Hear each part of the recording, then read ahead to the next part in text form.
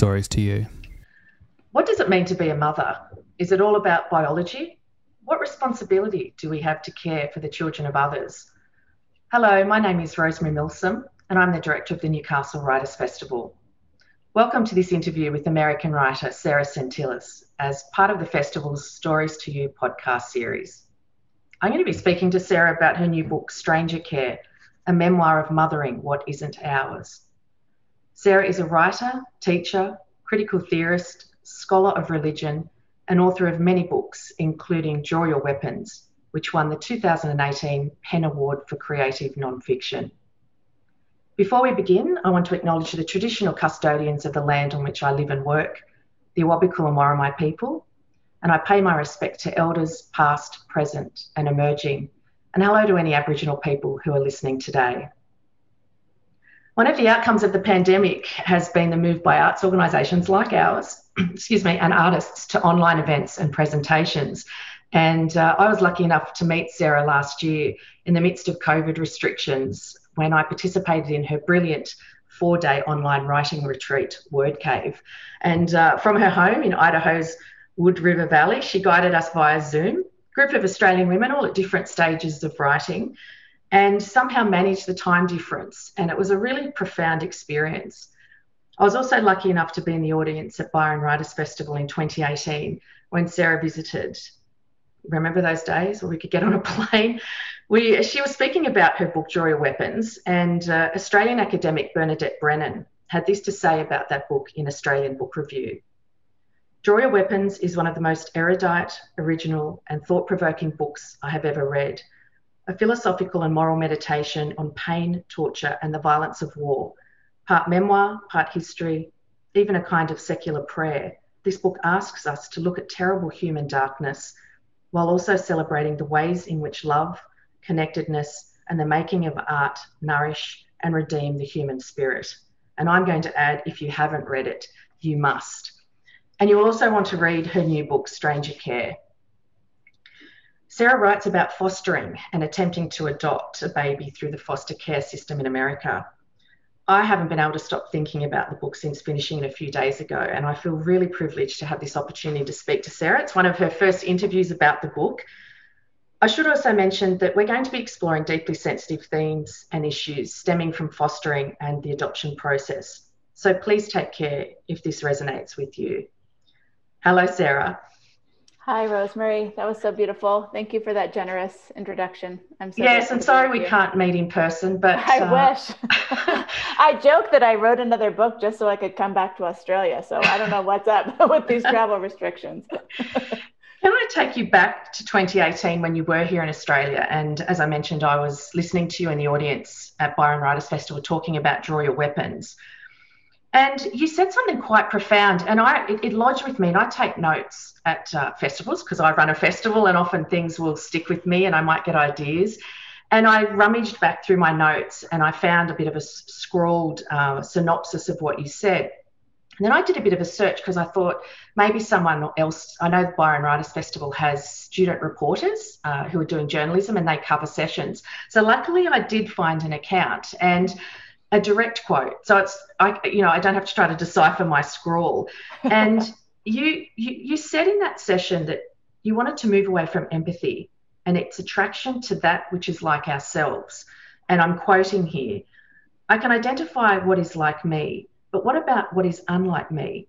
If I'm standing next to someone who is so different to me that it makes my heart pound, can I recognize that I am in the presence of the divine and then ask myself, how can I protect this person? I don't expect you to remember saying this, Sarah, but to me that seems like a kind of key reason why you might have begun your journey with husband Eric to adopt a baby. Is that accurate? That sense of protecting another person? That's 100% accurate. That sentence, I think that's been my philosophy, the philosophy that calls me to wrestle with what it means to be human and how to live on this planet and how do we take care of one another. And at the heart of this book, Stranger Care, is that question: who do we tend, who do we not tend, and why? What counts as family? How would we live in this world if we were all related, if we believed that we were all related? So yes, very much so. That is part of what drove me to be willing to foster a child instead of giving birth to a biological child. Originally it was my partner, Eric. He didn't want to bring another child into the world for environmental reasons, in part. And so I had to try to figure out, do I want to have a baby? Is that really what's important to me, or do I want to be a parent? And eventually I determined I wanted to be a parent. That's what mattered to me, that the birth part, the blood part, the biology part wasn't important to me. And so it became to be a way to animate that idea. What does it mean to live a life where we're responsible for the other, especially the other that is different from us? So yes, thank you for digging up that quote. I just remember it being really meaningful, and I remember thinking about it quite a lot afterwards. And this book to me does seem to pick up some threads of your previous book, Draw Your Weapons. That notion of responsibility and the role that we can all play, within the wider world, and moving towards the other. And I think there's no other better example of that than taking on someone else's child. I also thought a lot about this book, about that moment which you describe so well, where you finally get the phone call that there's a baby waiting at the hospital, a tiny, 3-day-old baby. And one thing about being pregnant is you get 9 months to prepare, and I don't think there's any parenting book in the world that can prepare you for that surreal experience of suddenly having a baby in your home and in your car, even, a car seat in your car. How did you cope with that? It felt like both the longest pregnancy of my life, and the most immediate. It was like, I was working. We got a phone call. I ignored my phone. We got a phone call on my cell phone. I got a phone call on the landline. I ignored it. I was working with a writing client, and so I just couldn't be bothered with it. Eric came to my office door looking kind of gray, like something's happening. I ignored him too. And then finally we got this call from a social worker who said there was a 3-day-old baby girl, and could we come get her? And we said yes. We got that phone call at 11, and we had to drive basically an hour and 45 minutes. So we had a baby by 2 p.m. So we went from not being parents to being foster parents in the span of 3 hours. It was quite extraordinary. As you mentioned, it had been a long gestation, the notion of having a baby and the process that you both went through.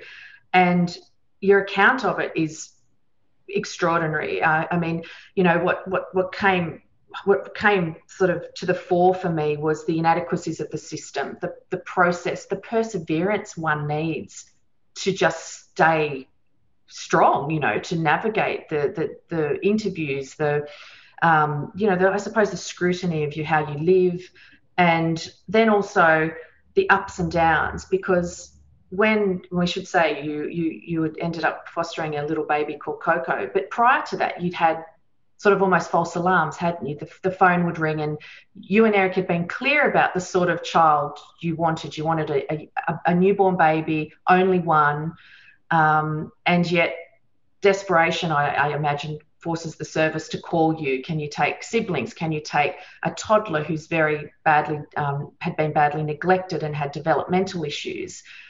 And it's a kind of torture, isn't it? An emotional torture for you to turn down those children. It was just devastating for me to say no in the face of such desperate need. It made me ask myself, who am I? What kind of human being am I? As you quoted in that Draw Your Weapons quote when I was talking about that book, and that I built my academic work, is the foundation of it is this idea that we're called to take care of the suffering of people in pain, that something is demanded of us. And so we would get these phone calls, and we had been trained to have a list of questions by the phone. We've been trained to be clear about what our limits are and what we're capable of doing, and who we thought we'd be good parents for. And we would get these calls that were totally different than what we had said we were prepared for. Sibling set of 3, sibling set of 5, a child with severe developmental needs. And it was so devastating for me to say no to those children. And I don't mean to turn their suffering back and say it was hard on me, but it was hard on me in terms of what kind of person am I? Am I not who I thought I was? But it also helped me remember that there are other people answering those calls too. You know, the little child that you refer to who had been severely neglected. Someone did say yes to that child, and someone was way better prepared to handle that child and to help that child thrive and recover, and that child actually has a happy ending. So it's also letting go of that idea that it's only me, you know, that savior complex. I'm the only one who could answer this call. But it also revealed different ways that Eric and I see the world. You know, we see the world similarly up to a certain point, which is that the world is made and it could be unmade and remade to be more just and life-giving for the most vulnerable among us. Eric thinks human beings will never change the world in that way, that we aren't capable of it as a species. And I think we might. So our saying no, when we would say no, that kind of confirmed Eric's view of humanity as flawed and failed. But for me to say no, it went against my hope for humanity, which is that we will care for one another, we will tend one another. So that was hard as well to try to navigate that. You have the support of family and friends who know you're going through this process, and it is an arduous process. And you're also, you know, you have moments of doubt, and one of the sort of key protagonists or people you mention in the book quite a lot at various times, particularly when you feel unnerved or unsure, is your therapist. Yeah. And I think that she's so profound. I mean, she says quite extraordinary things at times, and it helps you navigate this really complicated emotional terrain. And I wondered if I could ask you to read I should mention that Sarah's book is divided up into quite small segments, and so it ends up leading to this really compelling narrative. And I might talk to Sarah a bit later on about the structure of the book. But yes, Sarah, if you could read When You Least Expect It, which I think sort of highlights those moments of doubt you had. When you least expect it. I went to see our therapist, who was now just my therapist, week after week. And in between visits, the question, do I want to have a baby, ran through my mind until one day the question shifted. Do I want to be a parent? Adoption began to feel like a viable option, and I wondered why I'd never considered it before. Why make a new child when there are already so many children who need homes? A different version of motherhood, of parenthood, became visible to me. It was not dependent on pregnancy or genes. It suggested we all might belong to one another, might be responsible for one another. But I was still afraid. What if I couldn't love a child I didn't give birth to? What if the child arrived traumatized, beyond repair? My friend, Mylin, came to visit and led me through a writing exercise. She told me to write for 10 minutes without stopping, without lifting the pen from the page. She lit a candle and set a timer. I wrote and wrote, and in those words, I heard a voice. The voice was mine and also not mine. The words came from me, yet surprised me. It was the voice of myself as an old woman, wise and strong and clear. A child will come when you least expect it, and you will recognize them, she said. The hair on my arms stood. Open your heart, she said. We are waiting for you. It's beautiful. And then you have Coco at home. What was that like? What were those first few days like? And how did you come to love her? Oh, I loved her immediately the moment I laid eyes on her. She was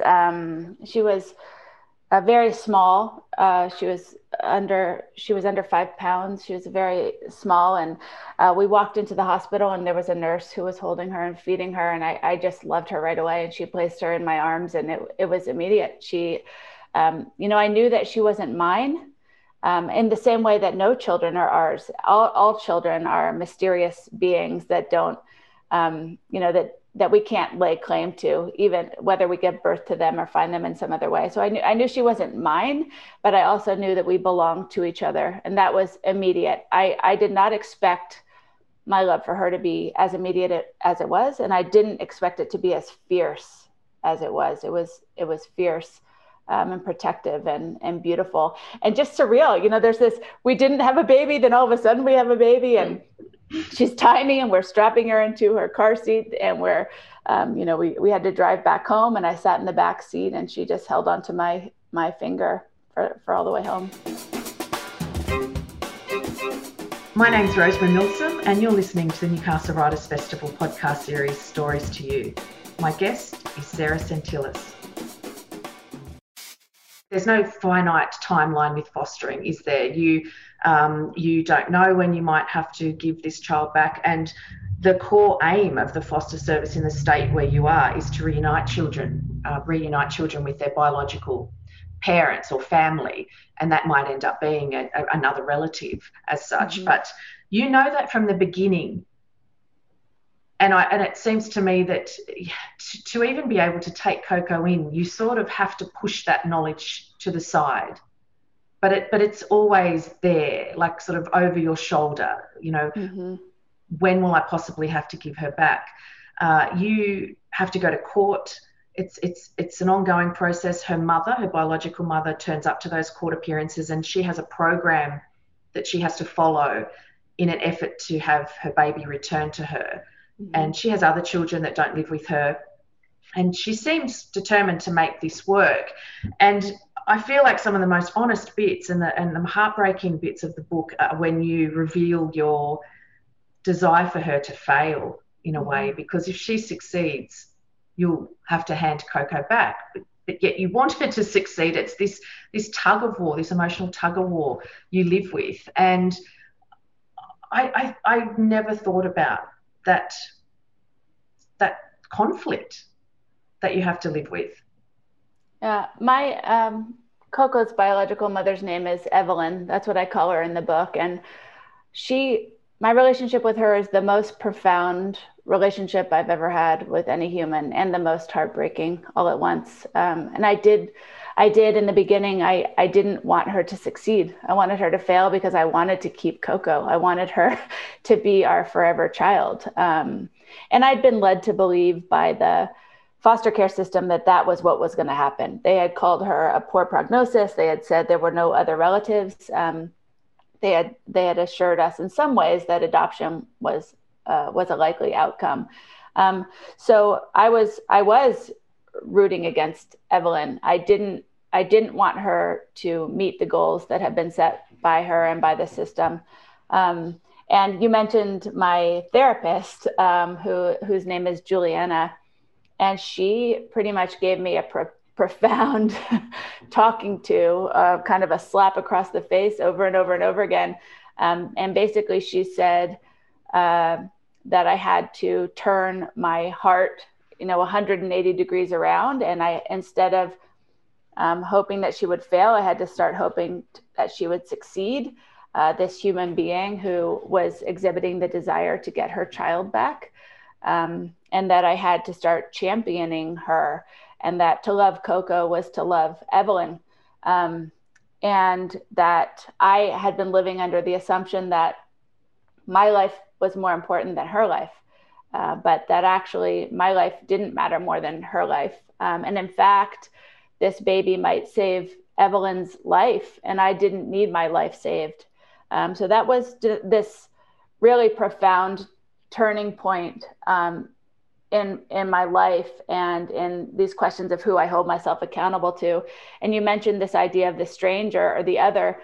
I had assumed that the stranger would be Coco, this baby that was not biologically related to me, but loving her was easy. The stranger that I was called to love, and the stranger I was called to protect at all costs, even at the cost of losing this baby that I love, was Evelyn. And I'm really grateful for that learning. Mm. And I think, I mean, I didn't know much about fostering, and I didn't appreciate that you have to have ongoing contact with Evelyn, biological mother. There's visits each week. There's court appearances. Those visits get more frequent as she moves through this sort of program of almost obstacles she has to overcome to move to that next step of having her baby returned. So you're seeing her a lot. You're going to cafes a lot. You're handing her over in car parks, this baby that has become so pivotal to you. And as you mentioned, in a sense, she's the stranger. You're having to time and time again hand this baby you've come to love so deeply to a stranger. And in a way, getting to know that stranger and accommodating that stranger makes that process easier. It made it easier and more challenging all at once. I think everything, I think I read about this in Stranger Care, everything in our lives had been designed to keep us apart. We weren't supposed to like each other, let alone love each other. Like difference in education, struggles with addiction, difference in family, difference in economic situation, difference in experiences of violence. At one point she's doing so much driving back and forth between our two towns. I asked her, like, what podcast do you listen to? And she said, what's a podcast? And I was like, my God, we live in utterly different worlds. And yet we loved the same baby. And so we're in it together forever. We love the same child. And so what does that mean? And what does that show that's possible about connecting? We've talked a lot about, you focused on you, but can we mention Eric, because he's your husband, obviously. And it's in the beginning of the book, it's interesting because you write that you had always imagined you would be a mother, and you marry, you meet at divinity school. You're training to be, you say school, we would say college or university probably, and you're training to be an Episcopal minister. And being a parent seems to be something that was a given in for you, but things shift when you marry, and Eric decides, that he doesn't want to have children. He has a vasectomy. Something changes in you, though, doesn't it? You in a sense have agreed to compromise your desire to be a mother, but then something dramatically shifts. And I'm interested in how you both navigated that period, but also, became parents together. It was we had a radical remaking of our marriage. I would say, I deferred a lot to Eric. I don't think he knew that that's what I was doing. I think he thought he was married to a strong, radical, badass feminist. But in reality, I was deferring a lot. I have long struggled to name my own desires and to fight for them. And so when someone else wants something different than what I do, I usually acquiesce without even saying that that's what's going on. So with the kid thing, I had my own fears about becoming a parent. Yes, I wanted to be a mother. It was something I wanted my whole life. And I also was afraid of it. I thought it would ruin my writing. I thought it might ruin my the life that I had constructed for myself. So there were some doubts of my own, but I really let Eric's doubt and fear take over. And so I agreed, okay, fine, we won't have biological kids. And anyway, how am I going to argue? I really want to have a baby when my partner is saying having a baby will destroy the earth. It's kind of hard. It's like the biggest setup possible for someone who has difficulty saying what she wants. But it wouldn't leave me. I said, okay, we can adopt. I'm okay with that. And then we had difference in opinions about what age we would adopt and whether we would go through the foster care system. So the process of fighting to become a mother, and to become a mother to a baby, admitting that was my deepest longing, actually also required remaking the dynamics of our partnership and becoming more equal partners. And our marriage is stronger for it. It's more real. Our communication is better, but it took a long time. And then Eric ultimately said he would follow my lead, that the biggest decisions we've made I've been the leader of them, and they're often the decisions that people say, oh, that's a bad idea. You're going to mess up your life. You're going to ruin your career, but they end up working out. And so he was willing to trust me. And one of the most beautiful parts of this story is Eric discovering he really wants to be a dad. Yes, and I might ask you to do a second reading if that's okay, because again, it's another short little episode in this narrative, and it centers on Eric, and I thought it would be really nice to highlight that. Sure, thank you. Love. What did you feel when you held her for the first time? Eric asked me that night. Love, I said. But what did it feel like? He asked. I can't explain it, I said. Did you have an overwhelming need to protect her? He asked. What? For me, it was visceral, primal, he said. I felt, if you come at her, I will fuck you up. We use the word vulnerable to describe susceptibility to attack or disease, to highlight our precarity. But vulnerable, from the Latin noun vulnus, wound, and verb vulnerare, to wound, used to mean both capable of being physically wounded and having the power to wound. That second meaning, the ability to cause harm to others, has fallen out of popular usage, but it was exactly what Eric understood when he held Coco for the first time. He knew in his bones how defenseless she was, how exposed, and he also knew he'd do anything to shelter her. It was like all the indifference and harm in the universe collapsed onto the being I was holding, and all I wanted to do was protect it, protect her, he said. I've never felt that before. Yeah, it's beautiful. It's such a beautiful book, Sarah. There's so many moments like that. Can I talk to you about that structure? And it is very different. It's fragmentary. I mean, it includes juxtapositions, and it segues about art, nature, religion, and it does give the book a compelling power because you have these fragments or an episode from your real account of the process and to have a baby. And some of the sections are no more than 4 pages, some are 1, like the short readings you've just done. Why did you choose that narrative structure? I chose it for a bunch of different reasons. The main is that this is the most intimate, personal book I've ever written, and it has a very specific story. The story of becoming a mother to this foster daughter. But I wanted to open it up to the wider world. I wanted to take the lens from the particular and open it up. And so, how I did that was to look at all the ways in the world beings and objects and trees and plants and whales are related, how they participate in stranger care, how they take care of the other. So I wanted to say this isn't just a human story, this is a planet story. This is about what it means to live on this earth, to share this earth with other living beings, animate and inanimate. So I wanted the lens to be wide. So that's why I moved from the particularities of this story about Coco to the wider world. I'm also a huge fan of juxtaposition. That's how I wrote Draw Your Weapons. I like to put things side by side that we tend to keep separate. I think racism and sexism and oppressions of all kinds depend on these discrete boxes we put one another in or we're put in, and that we're trained not to connect the dots. And I want to help people connect the dots. So I like to put things side by side to see how ideas might be enlivened by proximity, through proximity.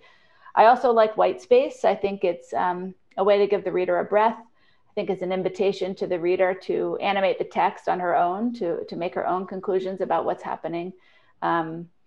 And I'm a huge fan of the fragment. I like small writing. I think that we hear information in fragments and we're asked to make sense of it.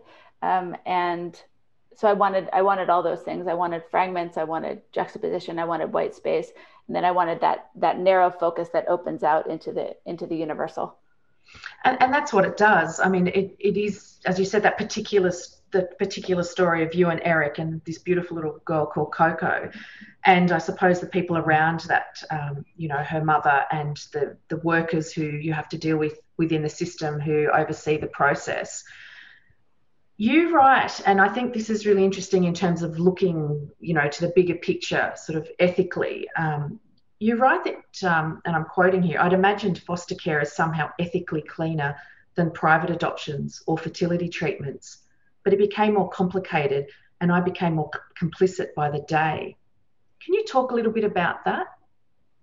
Yes. I had told myself or sold myself a pretty deceptive story about what it would mean to take care of a foster child. I think I thought in some warped way that it was the most ethical choice to do. But being part of it, I started to realize these are children taken by force from their parents, and they're taken by force because the parents are struggling with poverty, or they're struggling with addiction, or they're struggling with mental health, or they're struggling with all kinds of things. So by the time that a child enters the foster care system, all of our systems have failed.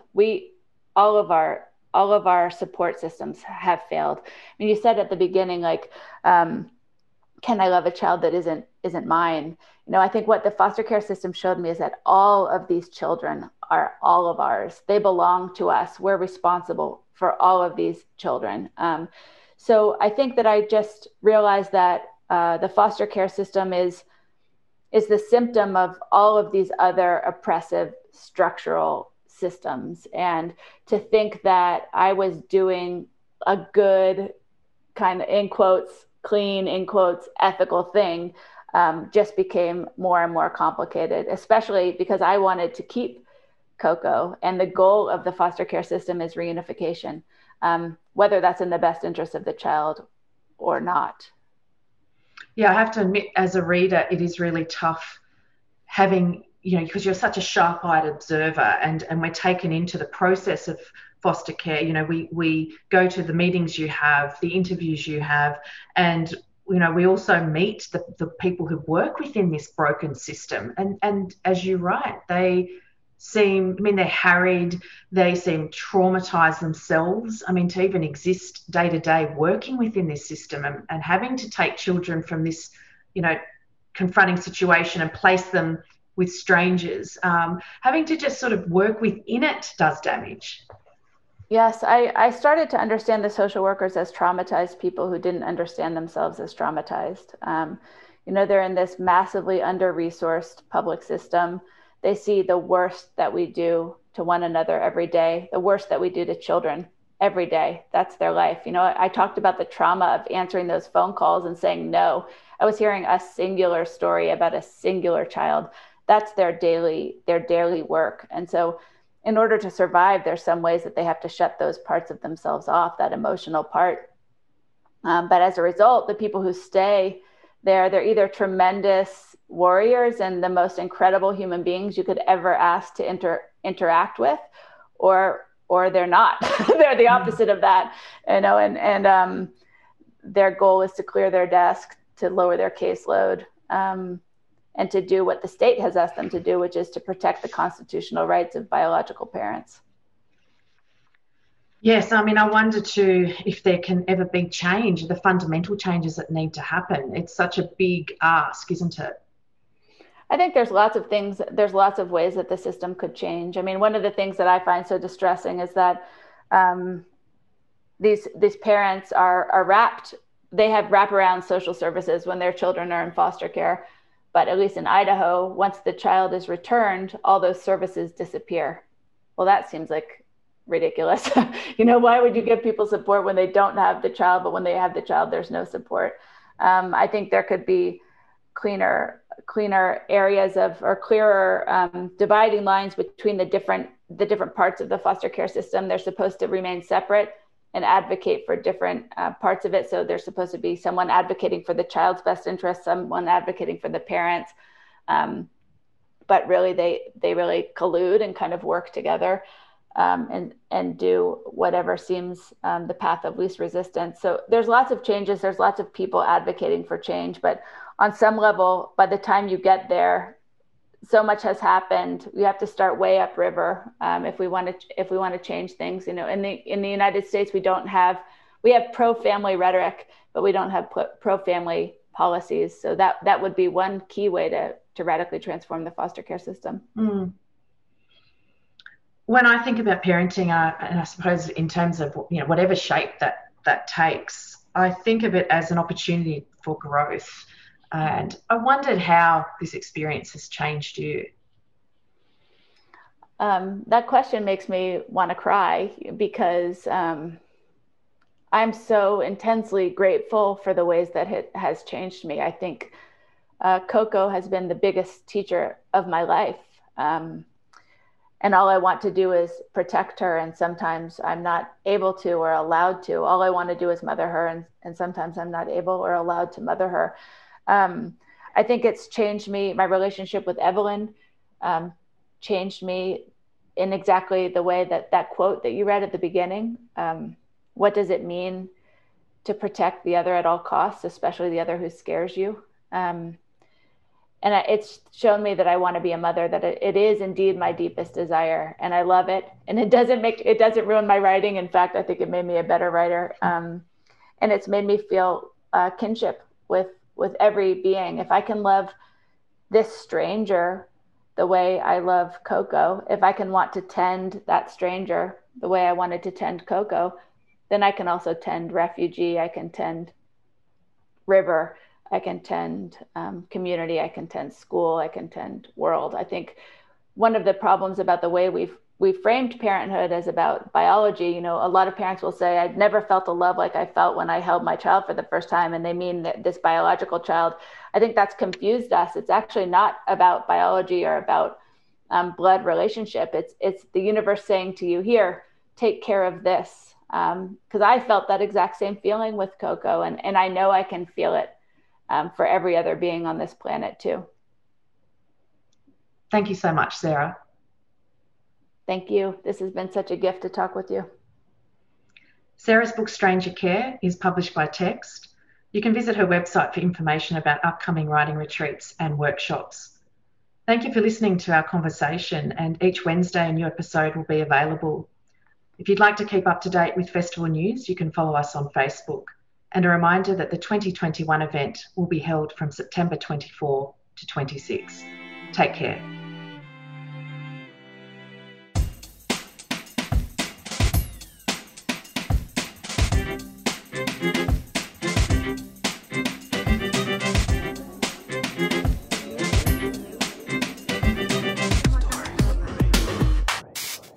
Stories to you.